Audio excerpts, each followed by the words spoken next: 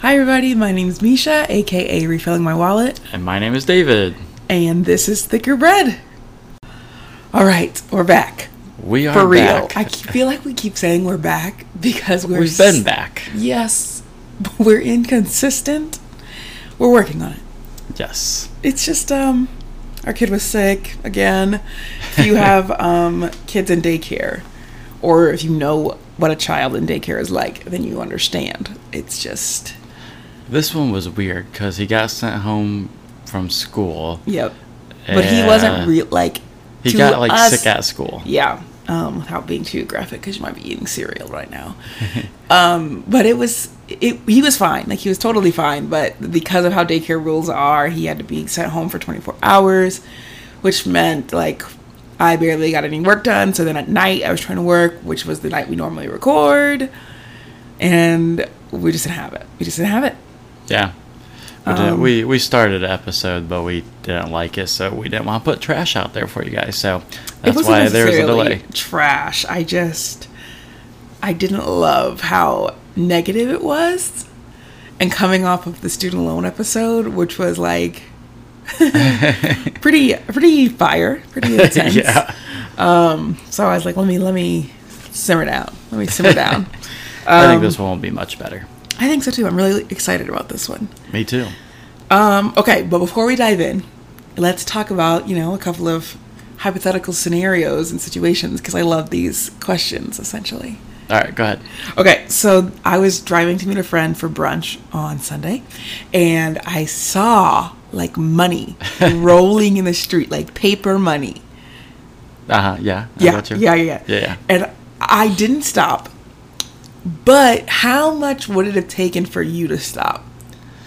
I think when you told me about this, you said there was not traffic or there something. Was no traffic. You could stop and you're not gonna hold up people. You'd have to pull over, right? Yeah. It was in Grandview, which means nothing to anybody. Grandview, that might be $100 bill. So, how much? Would you have just stopped even if you couldn't confirm? I think it was more than $1. For sure, it was... Okay, so you were close enough where you had a slight idea. I knew it was money. Oh, God.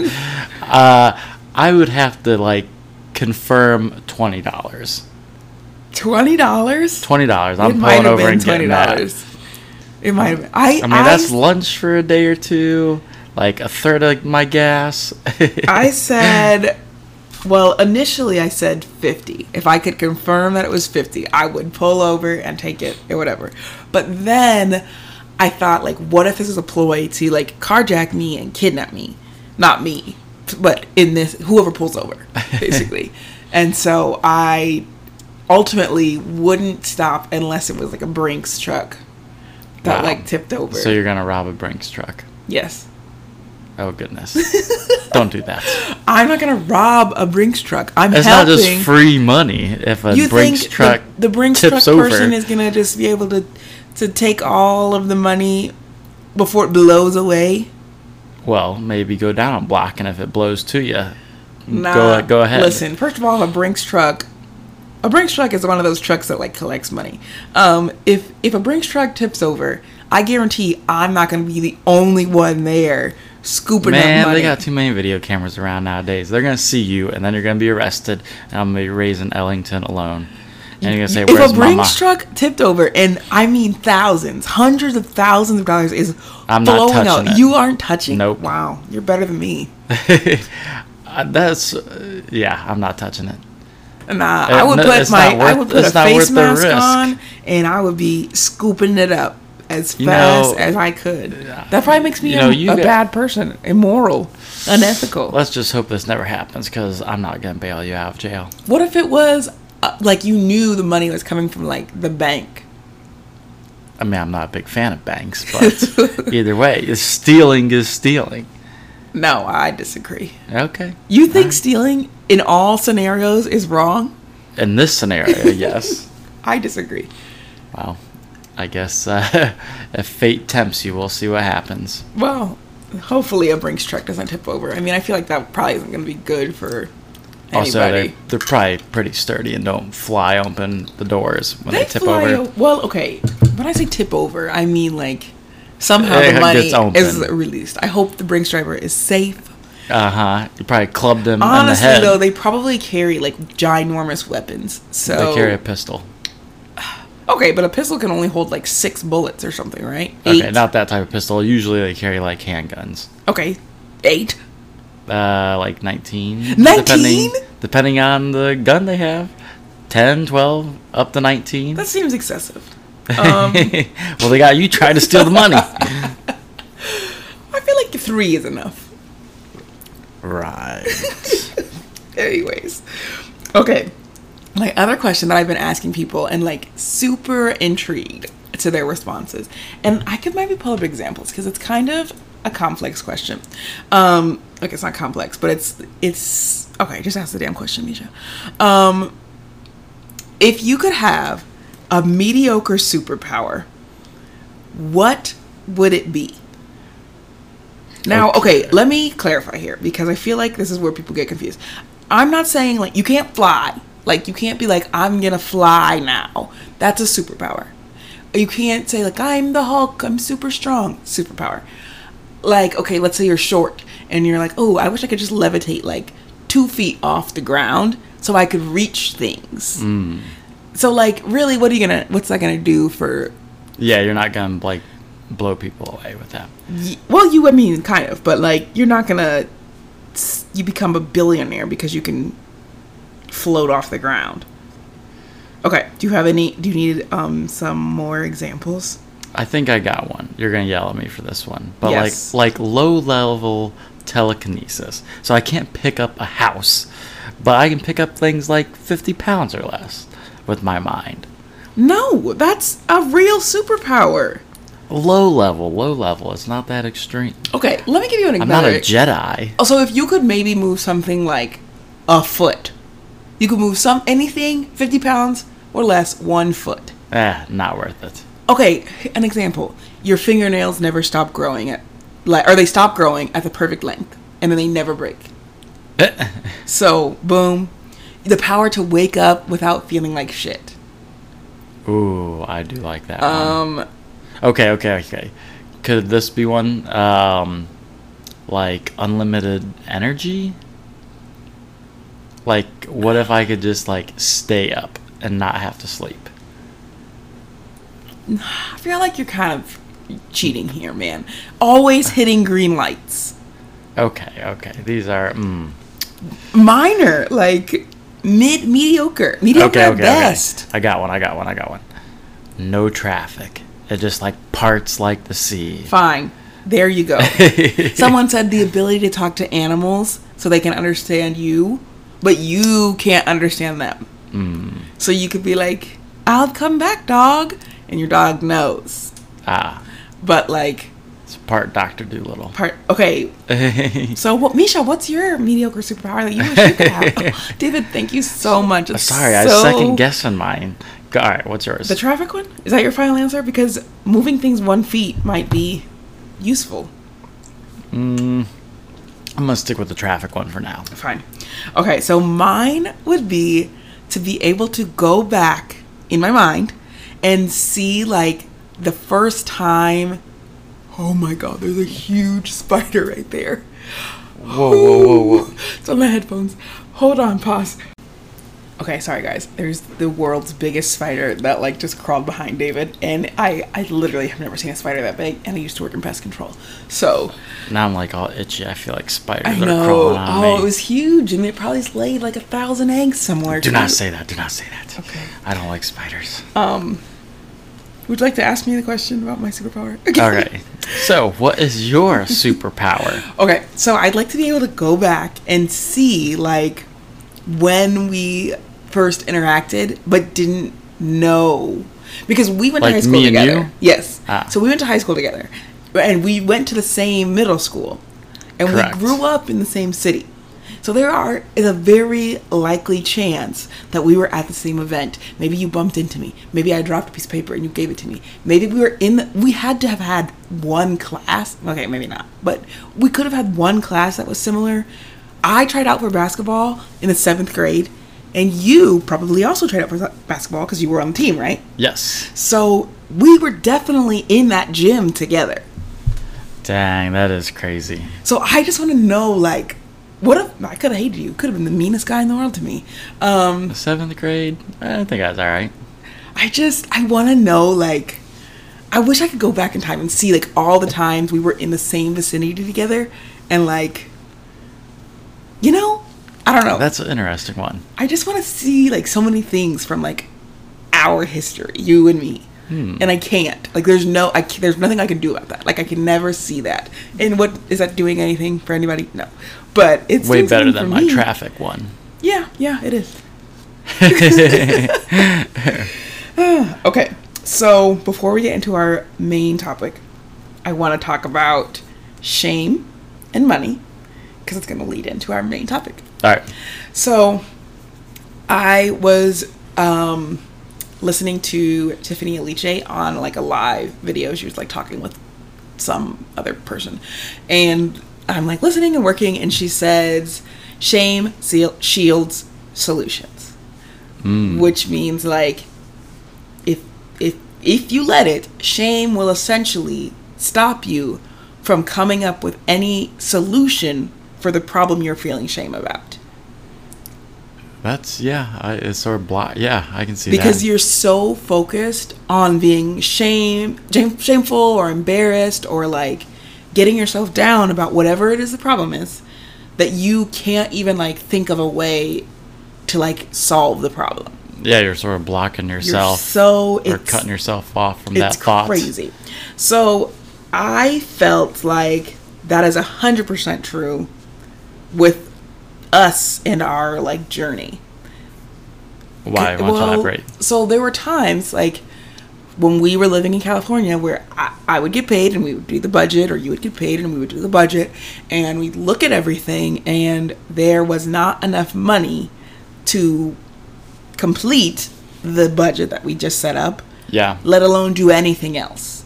So we're starting payday in the negative.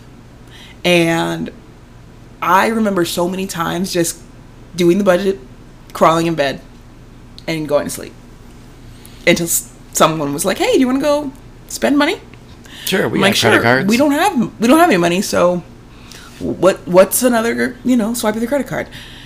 And so, like, instead of coming up with a plan, instead of going to side hustle or selling anything in our house or seeing where we could cut or calling the bill places and being like, "Hey, can I pay this next pay period?" I did nothing. Yeah, I was so embarrassed and so filled with shame that I was, like, hopeless. I was literally hopeless. I think there's the shame part too, and then I feel like we sometimes sit around and be like, when I get that promotion, when I get that pay increase, like, you sit there and just think that it's gonna, it'll resolve itself, and that day may come. Yeah. But you're sort of just sitting around waiting for it, not being proactive. Which, that's, like, a whole another problem, which is, like, a lot of people will say, "Oh, I'll budget when I have more money," or "I will save when I have more money."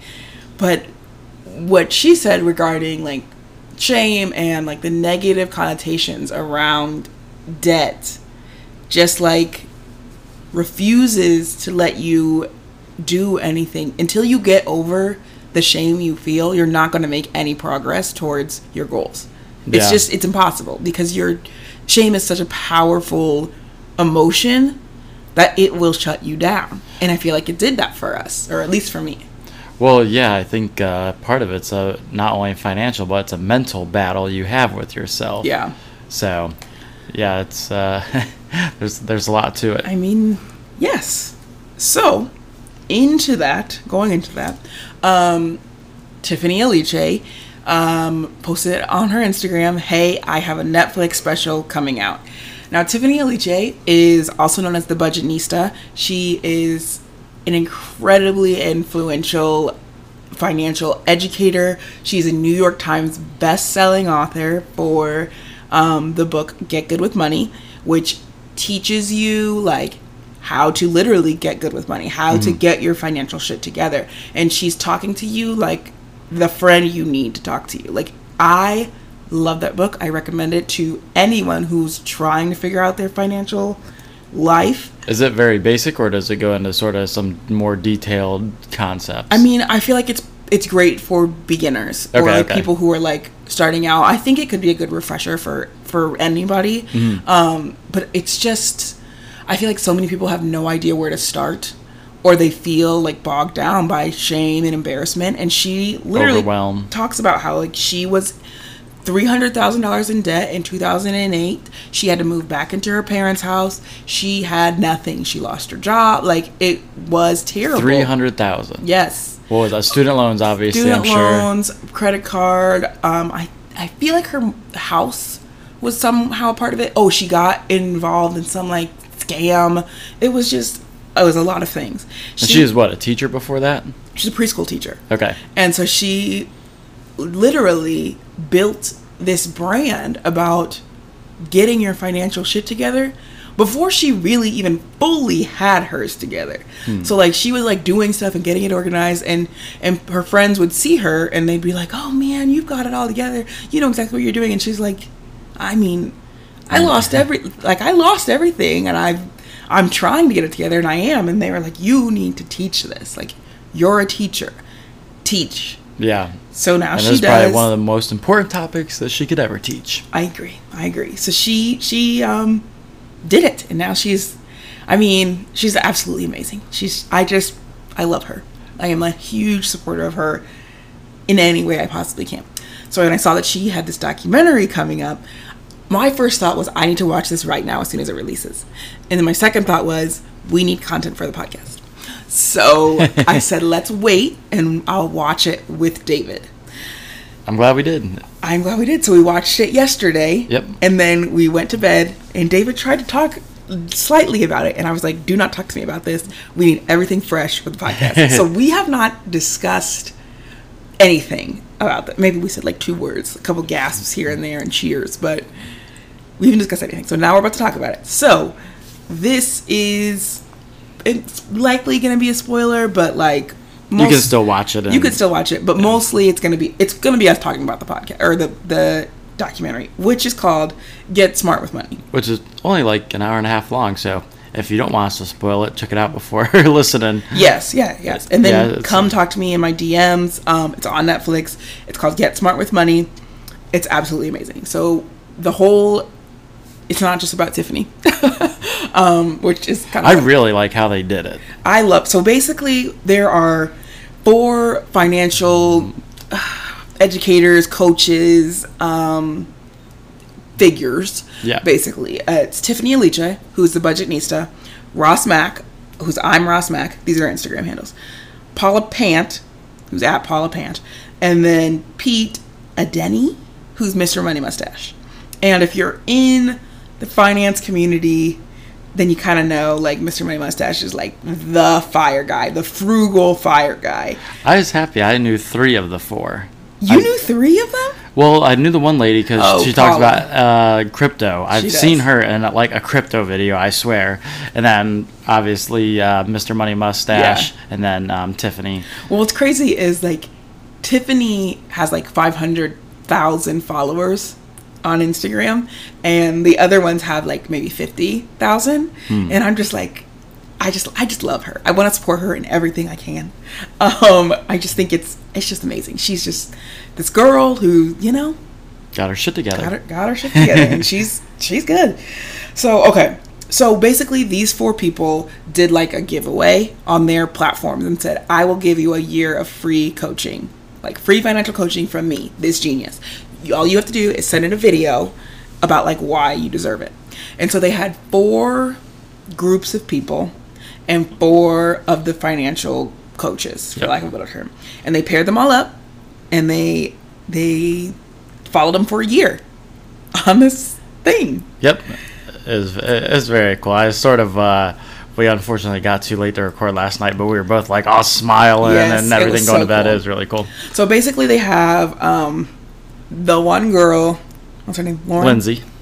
Lindsay. They have Lindsay, who's just literally trying to get her financial shit together. She makes $4,000 a month. She's working 2 jobs.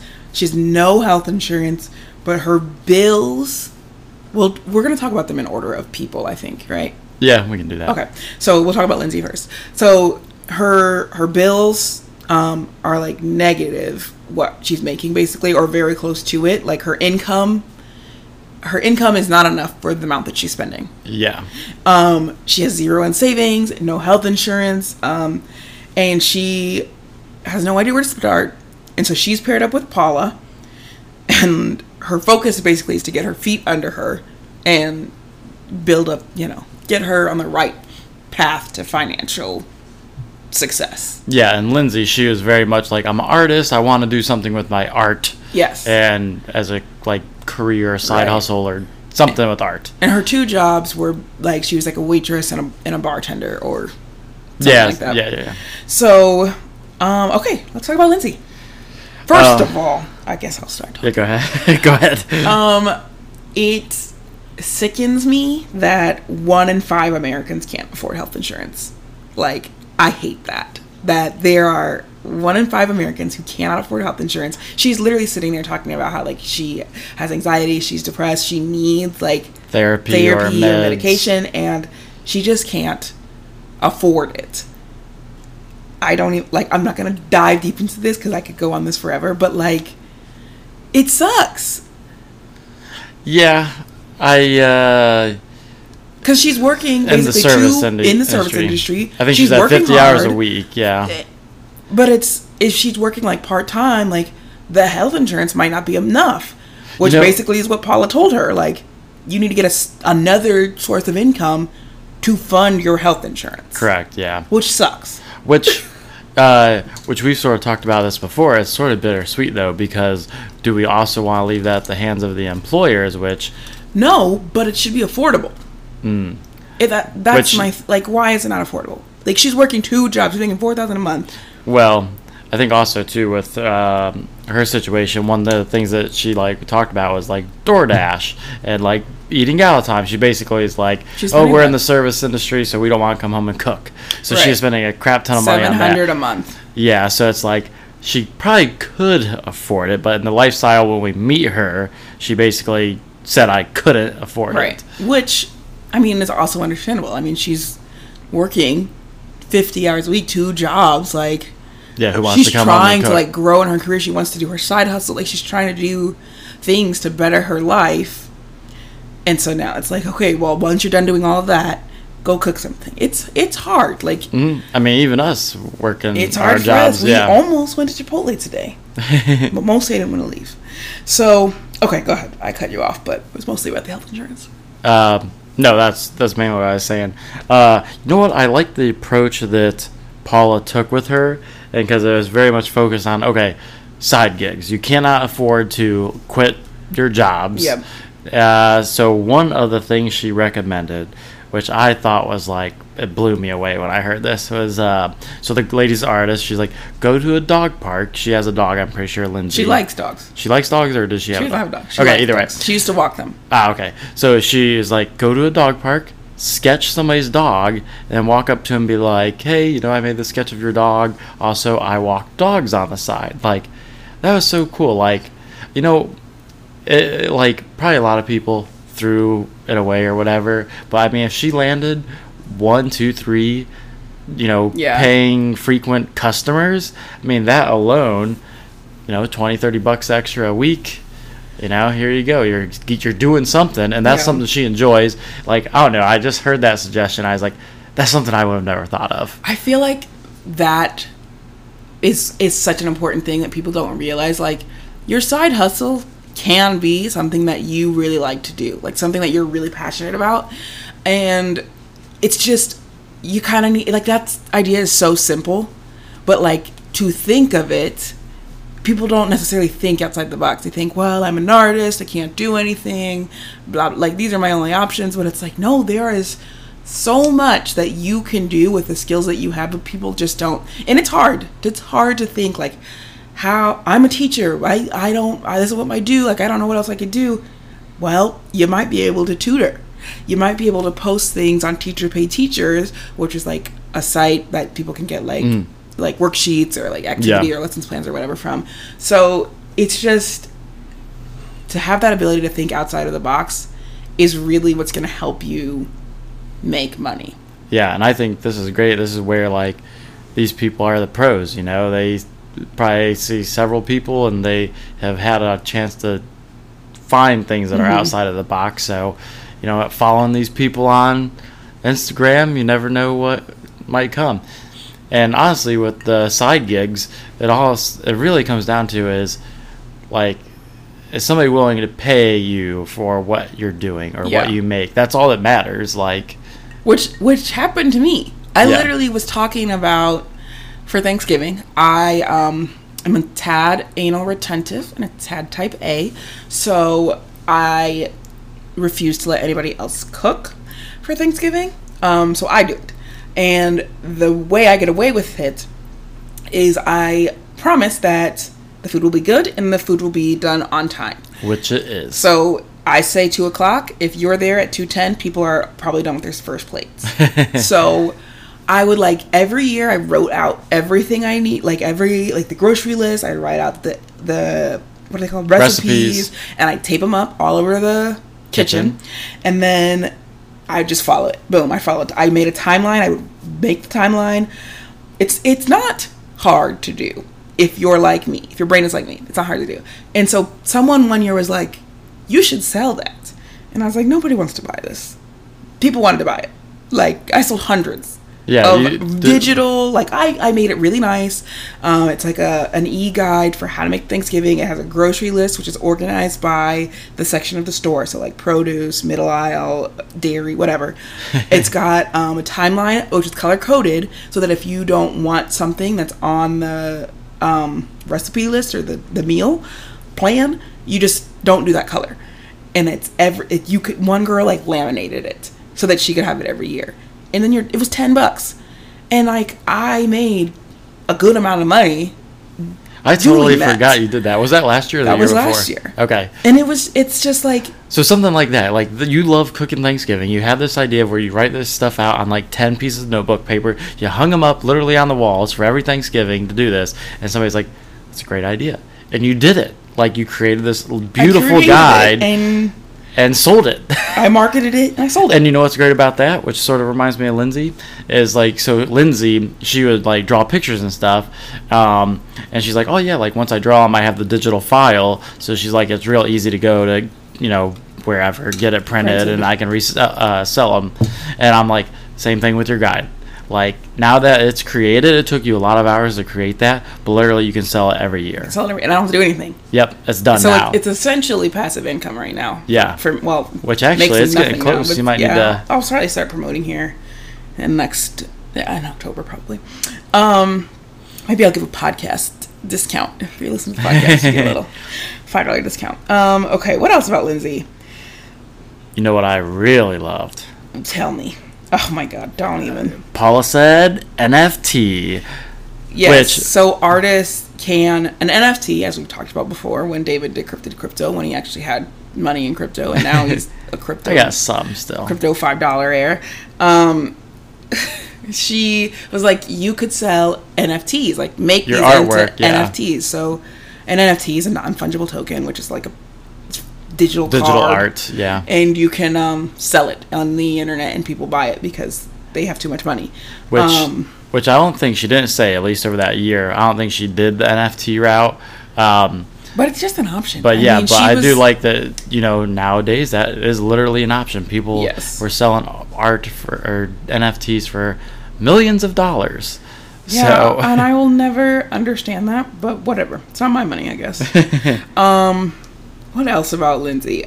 We were rooting for her, so we won't tell you what happens with her, but we were rooting for her so much. We would literally if something not great happened, we were like, no, and if something good happened, we were like, yes. So that was as far of communication about the show or the documentary that we got. But I think we really liked her because here's this person working 50 hours a week. She's trying. She just has not been educated on budgeting, cutting back on this or that, and she was sort of me. I'd be very hard to create a side gig out of thin air. I just don't have that mindset. Yeah. So, once Paula got her... You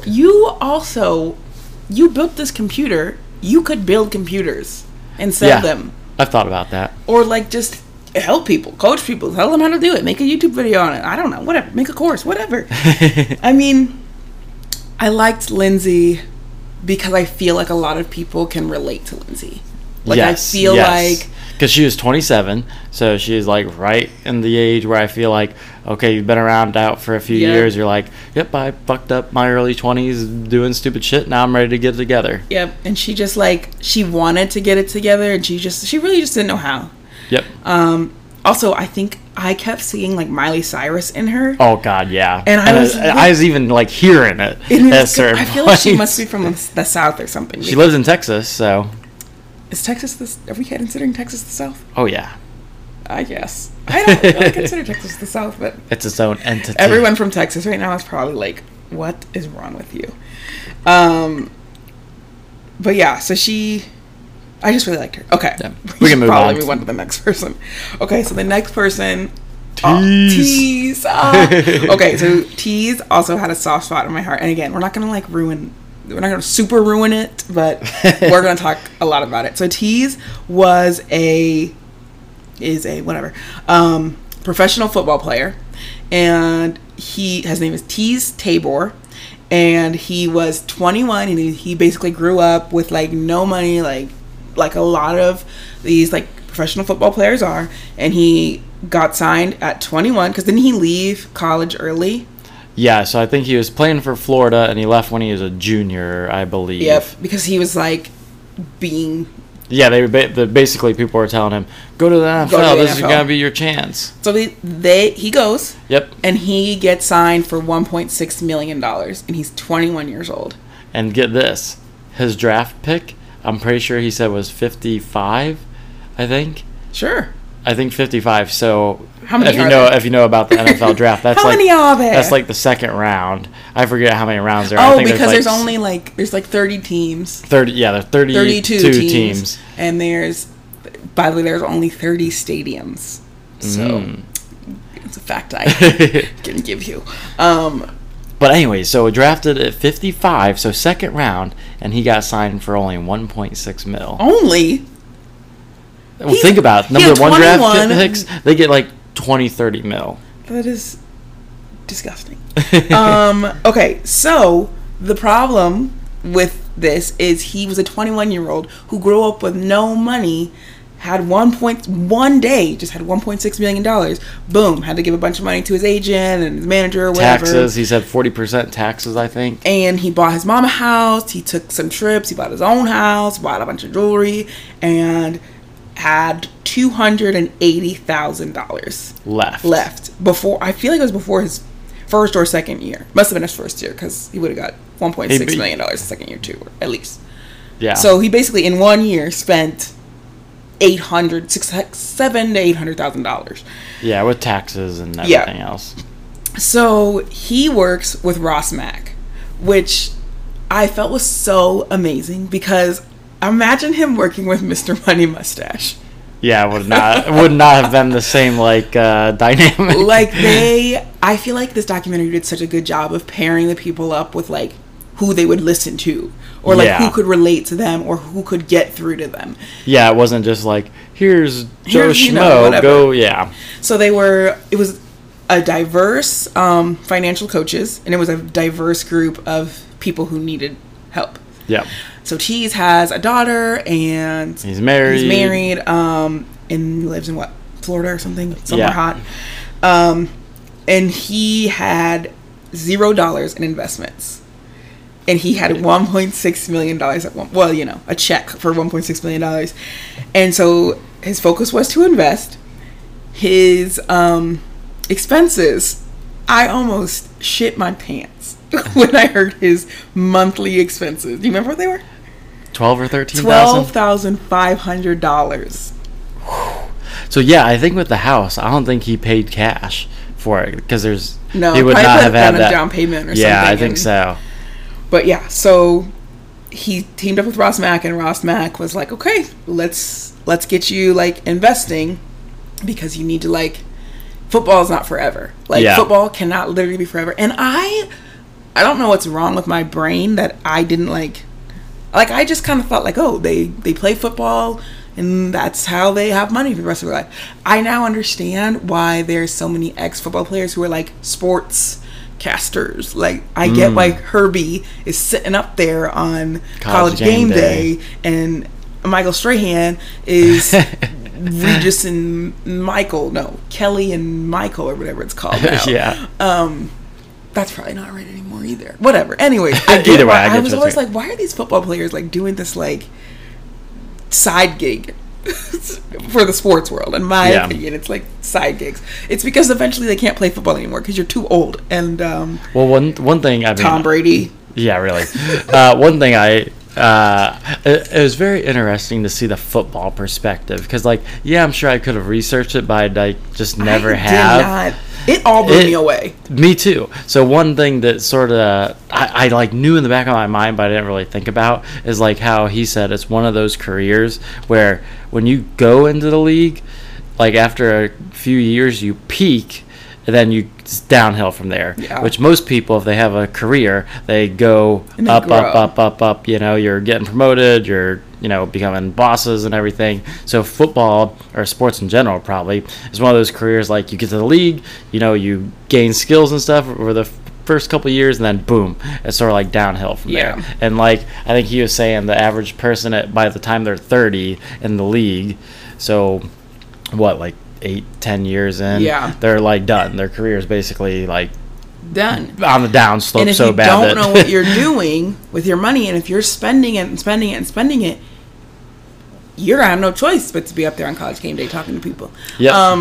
So the stat that pulled from the thing was 78% of NFL players face financial hardships. Like, because you're getting, a lot of these people are going from limited money to no money, not all of them, but a lot of them, and then they come into money suddenly, they have no idea how to manage it at all. They didn't elaborate into this, which obviously makes sense because this was not the point of the documentary, but I'm like, it's amazing that either the NFL or even the team owners don't have a financial education system when they come in.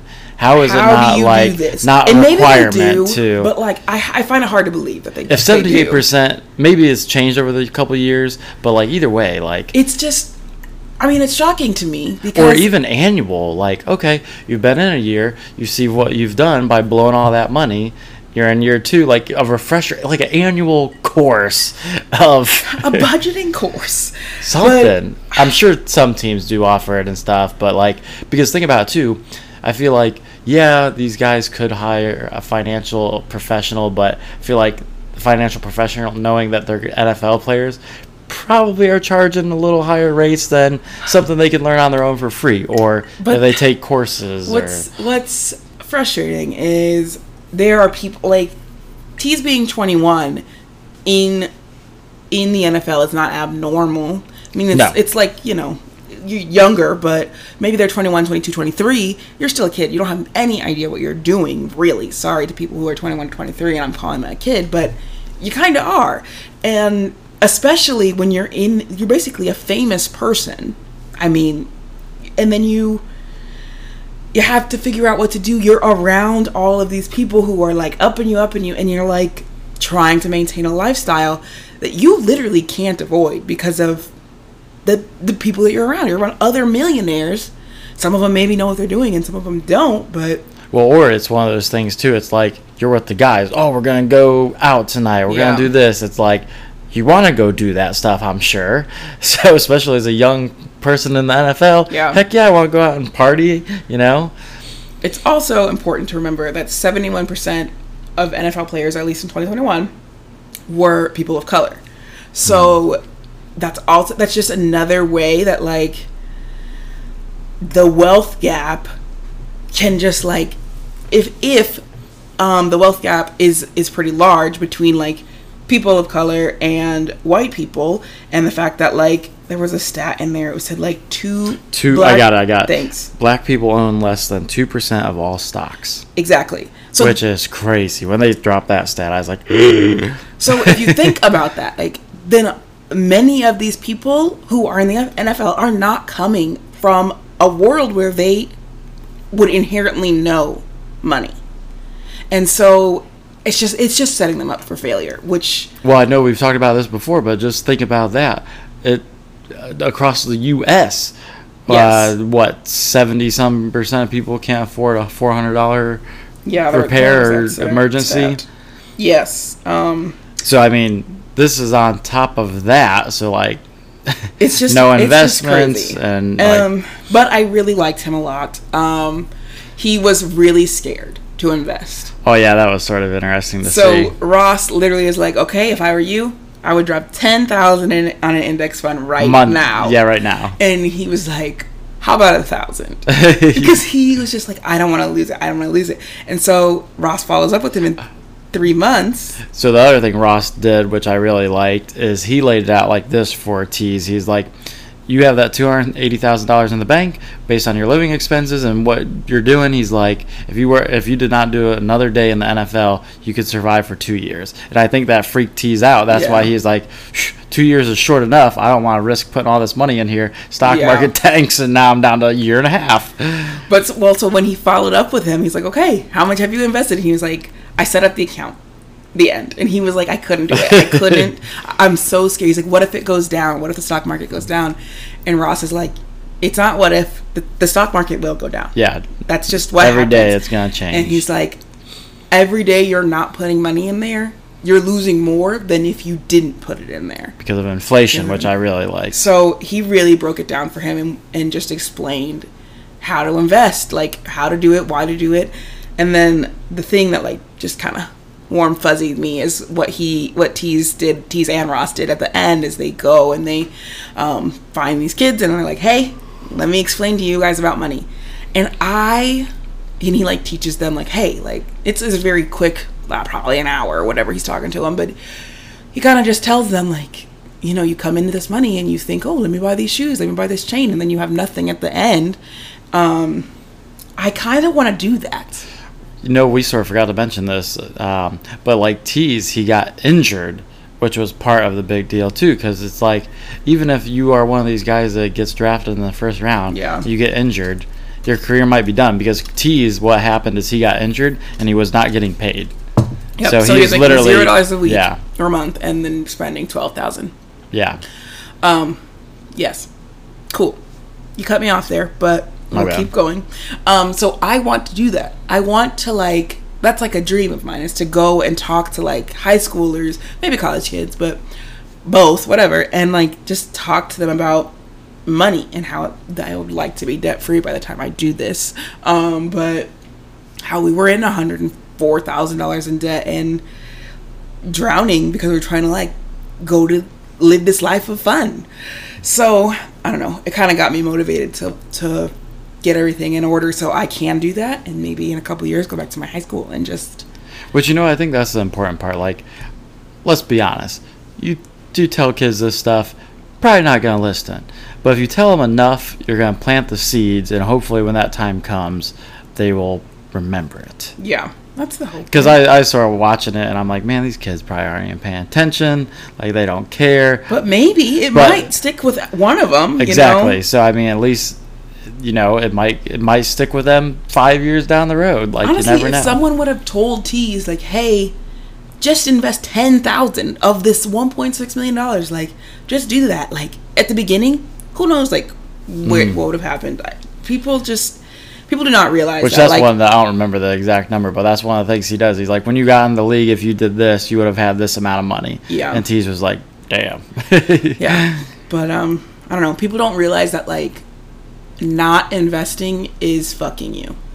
Yep. Like, it just is. Like, you. Even if you're not an NFL player, just like the years you... I mean, there's other ways to make money, but, you know, that's how it is. Okay. We should probably move on to the next person. Yeah. Okay, I'm trying to like go through my notes and like delete them so that I can know where we are. Okay, so then the third person was Ariana. So her family is from the Dominican Republic. She's the first to go to college, and her family like kind of lived a life where they were like, we deserve it. Like, we're in America, we worked hard to get here, we deserve it. And they were like, take out student loans, do whatever you gotta do. So she had $108,000 in student loans. She moved to an apartment in New York, as a young kid, 20 something probably, and she couldn't afford the apartment really, and she's going with her friends, and everyone's going out to $100 brunches, and I had a hard week, I deserve this, blah blah blah, that mindset. And then she had kids, and she was just like, I gotta buy stuff for them. And at one point she's just like, I'm buying to buy. So then she got loans to pay off her credit card debt to like get everything back in order, which then freed up her credit cards, so she maxed those out again. I know that feeling. So I mean, at one point she was like $65,000 in credit card debt, and she was like, I'm always gonna have debt, like this is just my life. She had about a $300 buffer in the money that was coming in and going out, and she literally was like, I just feel like a bad partner, I feel like a bad mom. Half of my take-home pay is going to debt. My husband has to work overtime to pay off this debt. And I'm just going. Yep.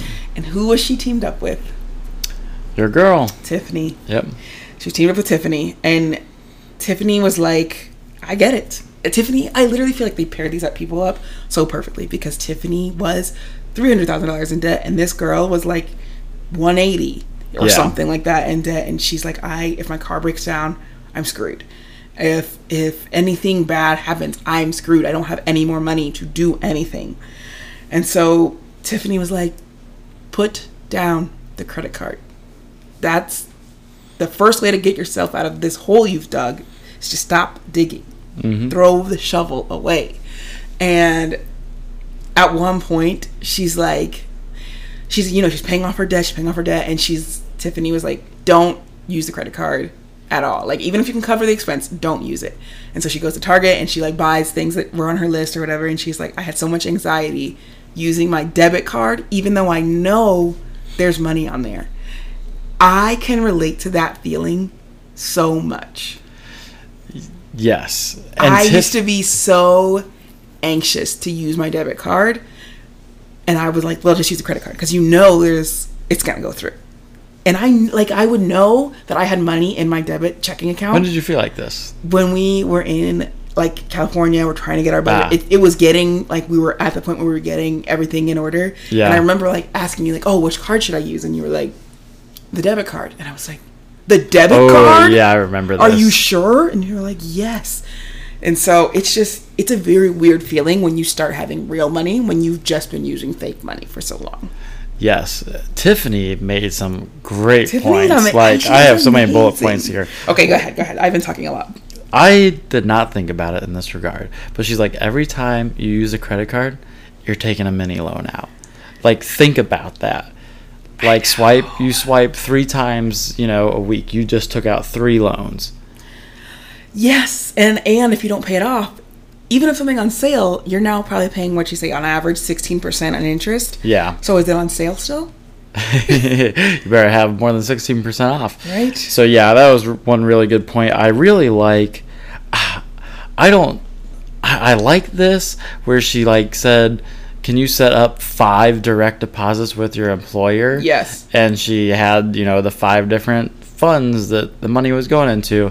And yeah, so it was like dream savings, emergency fund, spending, housing, spending, yeah, and one other one. And anyways, like, if you are a person that really struggles with having that money in your bank account and you cannot control it, mm-hmm, this is a perfect solution for you, because you don't even see it. Yeah, basically she's like, your job automates the money for you. Yeah. And so then you only use that one card for spending, and the other like bills will just come out of the other account.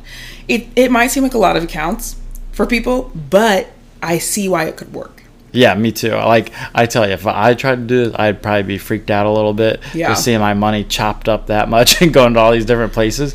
Even though I knew it would be good, it'd still freak me out a little bit. Yep. But I mean, for this girl, it really worked, and I can definitely see how that can work for a lot of people. Yeah.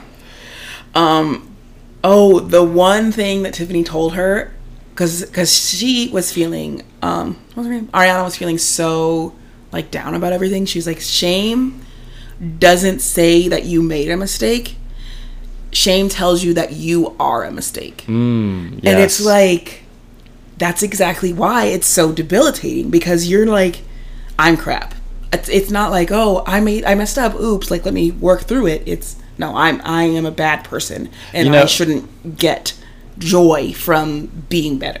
I think I can see this because think about it. Debt is one of those things that it takes years to get out of usually. Yeah. Like, so it's not just like, oh yeah, I fucked up, like, go about my life. Like, it takes years to recover that fuck up, so you can sort of see why you're like beating yourself up constantly.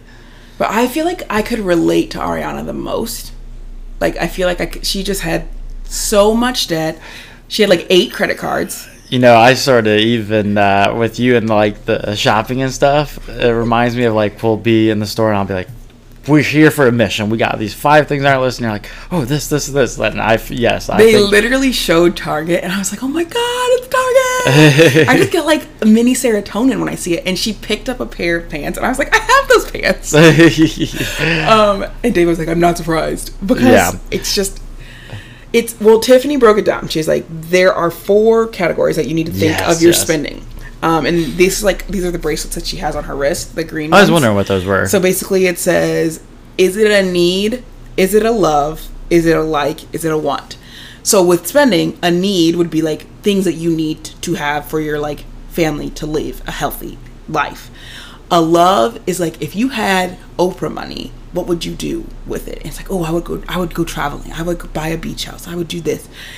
But usually loves are so expensive that people just skip straight to likes, which are like, I like this. Yeah, I like it. And she said, I think you'd like it for about 6 months. And then you kind of get over it. Yep. And then there's wants, which are basically like temporary satisfaction, she said. That instant gratification that you really don't end up caring about. And so what people end up doing is they skip over the loves and they pick likes and wants because it's temporary joy. And if you're not buying things in your need and love categories, you're not living the best life with your money. And if you're buying things in the like and want category, like, you're not getting the most out of your life that you could be, basically. So her goal was to get her to get out of debt and stay out of debt. I feel like, thinking about us, I feel like we made that shift. Early on when we lived in San Diego, we were very much in the I like it or I want it. Brunches, shopping. I feel like we're still like that, all this. Well, I was going to say, where I think we've changed is maybe we're in the love it with going on like the Irelands and which even that was sort of a little. We kind of did a lot of debt, not a lot of debt, but we added some debt for Ireland. And did we really make it a priority? Again, I'm not super shameful of the debt for travel because whatever, was worth it to me. Don't be like me, but I don't know. I feel like I could be better. I know there are purchases that I have in this house right now that I bought in the last 3 months that I'm like, man, you idiot. Why did you spend money on that? Shame. So I think, but like now we're cash flowing some of these trips and stuff, so we've prioritized those over other things. But so I really could relate to Ariana because she's like, I grew up, I didn't learn about like saving or like how to spend money. She said money was something to be spent, and I could relate to that a lot. And I'm not saying that like we're grown-ups now, like figure out a way to learn about it, which she is, but I get that feeling of like, man, I didn't learn this. I feel so behind. I feel the shame that I'm an idiot when it comes to money. And so to have that mindset, well, money is something to be, if you got money, spend it. I can sort of relate to this too, because like growing up, we had like newer cars, we had dirt bikes and all this stuff. So like growing up is like, spend the money. Like, our family, we're pretty well off initially, so like we did things, and for my dad is a little bit different because we didn't go into any debt with it, but it's like I saw that spending aspect but not knowing what he had to do to pay cash for this kind of stuff. Right. But anyways, I got 2 more things on Ariana before we move on. We'll move on. This will be a long episode, guys. I hope you got a lot of cleaning to do or a lot of driving left. So these 2 are related. So she said, once you pay off your credit card debt, you don't have to be as aggressive with the student loans. Mm-hmm. And basically her reasoning was, one, they're usually lower, so Lower interest rate. so she's like 4 or 5%, so that I sort of liked, because that's definitely true. Higher amount probably. I do. But I feel like all of the financial people were like, live your life. Like, well, that's the next point I had here, is like she said, you paid off 60, or it was like 55 or something, $1,000 in credit cards. That she's like, start to enjoy yourself a little bit. Yes, you still want to pay off your student loans, probably quicker than they're gonna be. Yeah. But like, enjoy. You've done this. a really good You've job done so good. far. Like, be proud of She yourself. paid off what, 55,000 or 60,000 or something in a Spoiler year. alert. Oh, Yep. My bad. Yep. So, But it's crazy. I saw that and I was like, holy she shit. did really good, and I feel like I don't know. It's awesome. I could relate to her a lot because I get it. I just get it. Okay. Next, the last group. Yep. They were with Mr. Money Mustache, whose name was Pete. So it was Kim and John, and they had 2 kids.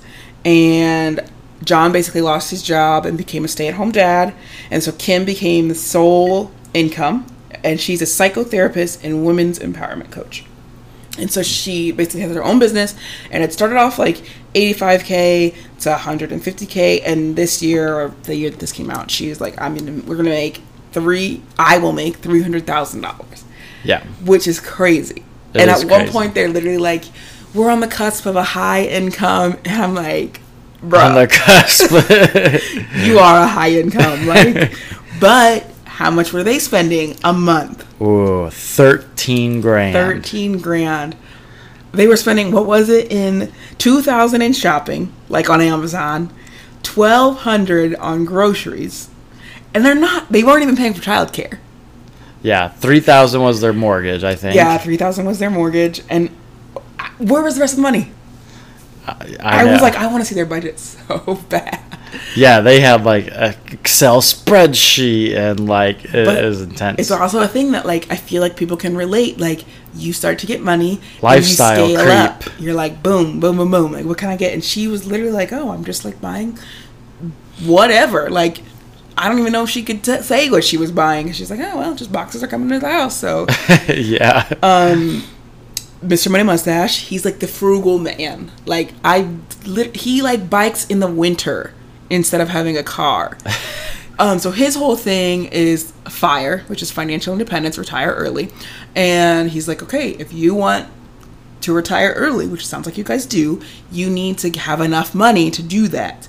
So they need enough money is, quote, is determined as 25 times your expenses. Yes, your annual expenses. Your annual expenses. So their number was like 2.5 million to be invested. So that number has to be invested, basically in a brokerage account or retirement accounts or whatever. and then you can retire. Yes. What's our number? I have it here. So, based on, so our expenses right now are roughly like 60,000, but that does not A year? Yeah, but that does not include like our fund spending. So do you want the number with fund spending or without? With fund spending. With fund spending. So 80,000 per year then is what I roughly guessed. Times 25. Times 25. This number's not too bad. 2 million. That's so much money. We don't have that. It's actually like, it's a lot, but it's not that much. Because you know what's crazy? I remember as a financial advisor, like for people my age, we were talking about like, oh yeah, like probably $6 or $7 million.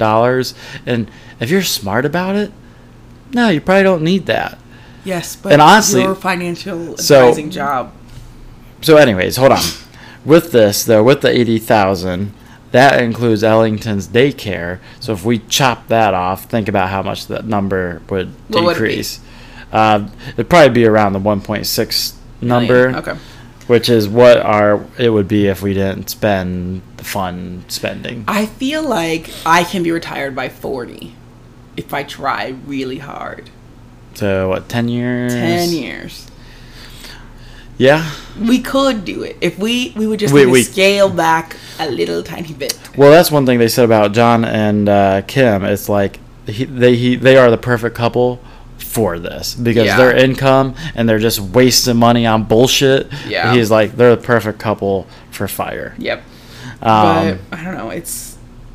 But yeah. Oh, I never knew this before, but Mr. Money Mustache, he said his statistics when he was working towards fire. So he said he made $80,000 per year. I wonder if that is the peak or the average. I don't know. But anyways, he said, I shot for expenses $40,000 a year. So his goal was basically to save 50% of his income. Yeah. So that's what they say. If you want to do fire, you basically have to save half of your income. So basically, we need to be investing one of our incomes, and that'd be kind of hard to do at our current spending level. But I mean, but it's sort of crazy. It's possible. It's just we need to. I don't even think debt is our problem right now with this, because debt is not our biggest expense. Yeah, our biggest expense is technically childcare. Yes. Technically. Yeah. It's more than our mortgage. It's more than our mortgage. So I feel like John and Kim, I liked them. I think a lot of people could relate to them. I couldn't quite relate to them as much because basically, I don't know. One, I'm not a frugal person. And they were they, but they kind of had to winnow down. It's funny. One thing John said, he went into food saver mode, and I do that every once in a while. We're gonna eat everything in the freezer and cabinets. We're not buying groceries until it's gone. The difference between you and John is John from this show does the cooking. And he's a stay-at-home dad. So if I, maybe I just need to quit work for 2 weeks, and we can go through. And you can do the meal planning and cook the meals and still do bath time on your nights. Go right ahead. But I thought that was funny because I was like, man, I do that too. I do think it's funny that anytime you bring up retiring early, in real life, people think you're crazy. They think it's possible. They think it's not gonna happen. And that's so sad because that's the mindset that we all have been passed down. Is you work till 60. Yeah, and it's crazy. All retirement is numbers. It's math, and people are starting to realize that, and that's what these people who are doing fire. Yeah. They just realize what their math is, and even with our number, so. That 2 million number, that's still spending $300 or $400 every weekend to do whatever you want. Yeah. So I threw in some additional buffer for a vacation here and there. Yeah. So it's not impossible. Jeremy did it. Someone asked Jeremy and asked Jeremy from Personal Finance Club. He has a great course on how to invest. This is not sponsored, but someone asked him oh, do you ever get bored in retirement? And he's like, do you ever get bored on the weekends? Maybe, but it's still a weekend. Yeah. At least I can make that choice. So I don't know. At least having the option to retire early, I would like to one of the questions they ask is where do you want to be in 5 years? I think we should come back next week and answer that. Okay, that'll give us time to think because honestly, I have not thought about it here recently. Yeah. And I'm sure it's changed. I feel like we haven't. We usually have an annual conversation about where we want to be and look at our goals. You have it on a sheet. So we should look at that. Where do 5 years? So we remember. Okay. This was a jam-packed episode. Sorry if we ruined the movie. Go watch it. It's real short. It's great. Please watch it. It had me I was ready to kick it into high gear again, honestly. It makes me want to re-watch Playing with Fire, which is one of my favorite fire documentaries. One of the two that I've seen. It kind of kicks you in the pants. It gets you back. It gets you excited. Because you realize I feel like you can relate to if you've a spending problem, or if you're a football player, or if you're one of the other two people. That's where I think this did a great job. It covered so many backgrounds and aspects. You could relate to any one of those people. I feel like what it showed me was basically everyone has no idea what they're doing with their money. They're just winging it. When we literally have the tools at our fingertips every day to figure it out. Or even if you think you know what you're doing, there's probably some improvements in there. But I don't think that anyone on this thought they knew what they were doing. I think they were just going with it. Like, who do you think? Oh, anybody on here? Yeah. Oh, yeah, I agree. But I think. No, I'm just saying people in general. Like, even if if you think you're doing good, you could probably be doing better.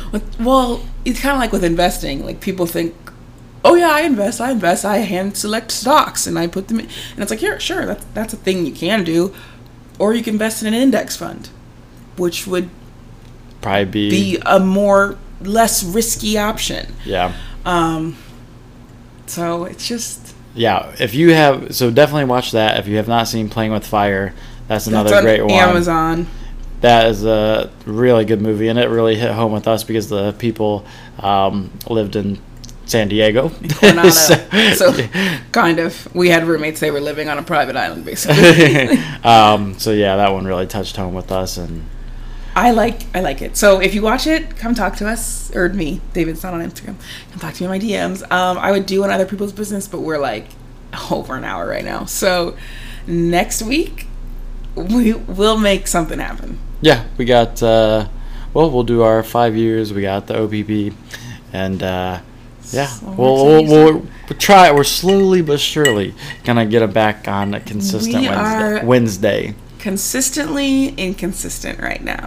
So, thanks for listening and bearing with us. Ooh, I have another topic I gotta write down for next week. Okay, so we don't have a sign off yet. We'll figure it out. My name is Mesha. You can follow me at Refilling My Wallet on Instagram. And my name is David. Let's get this bread.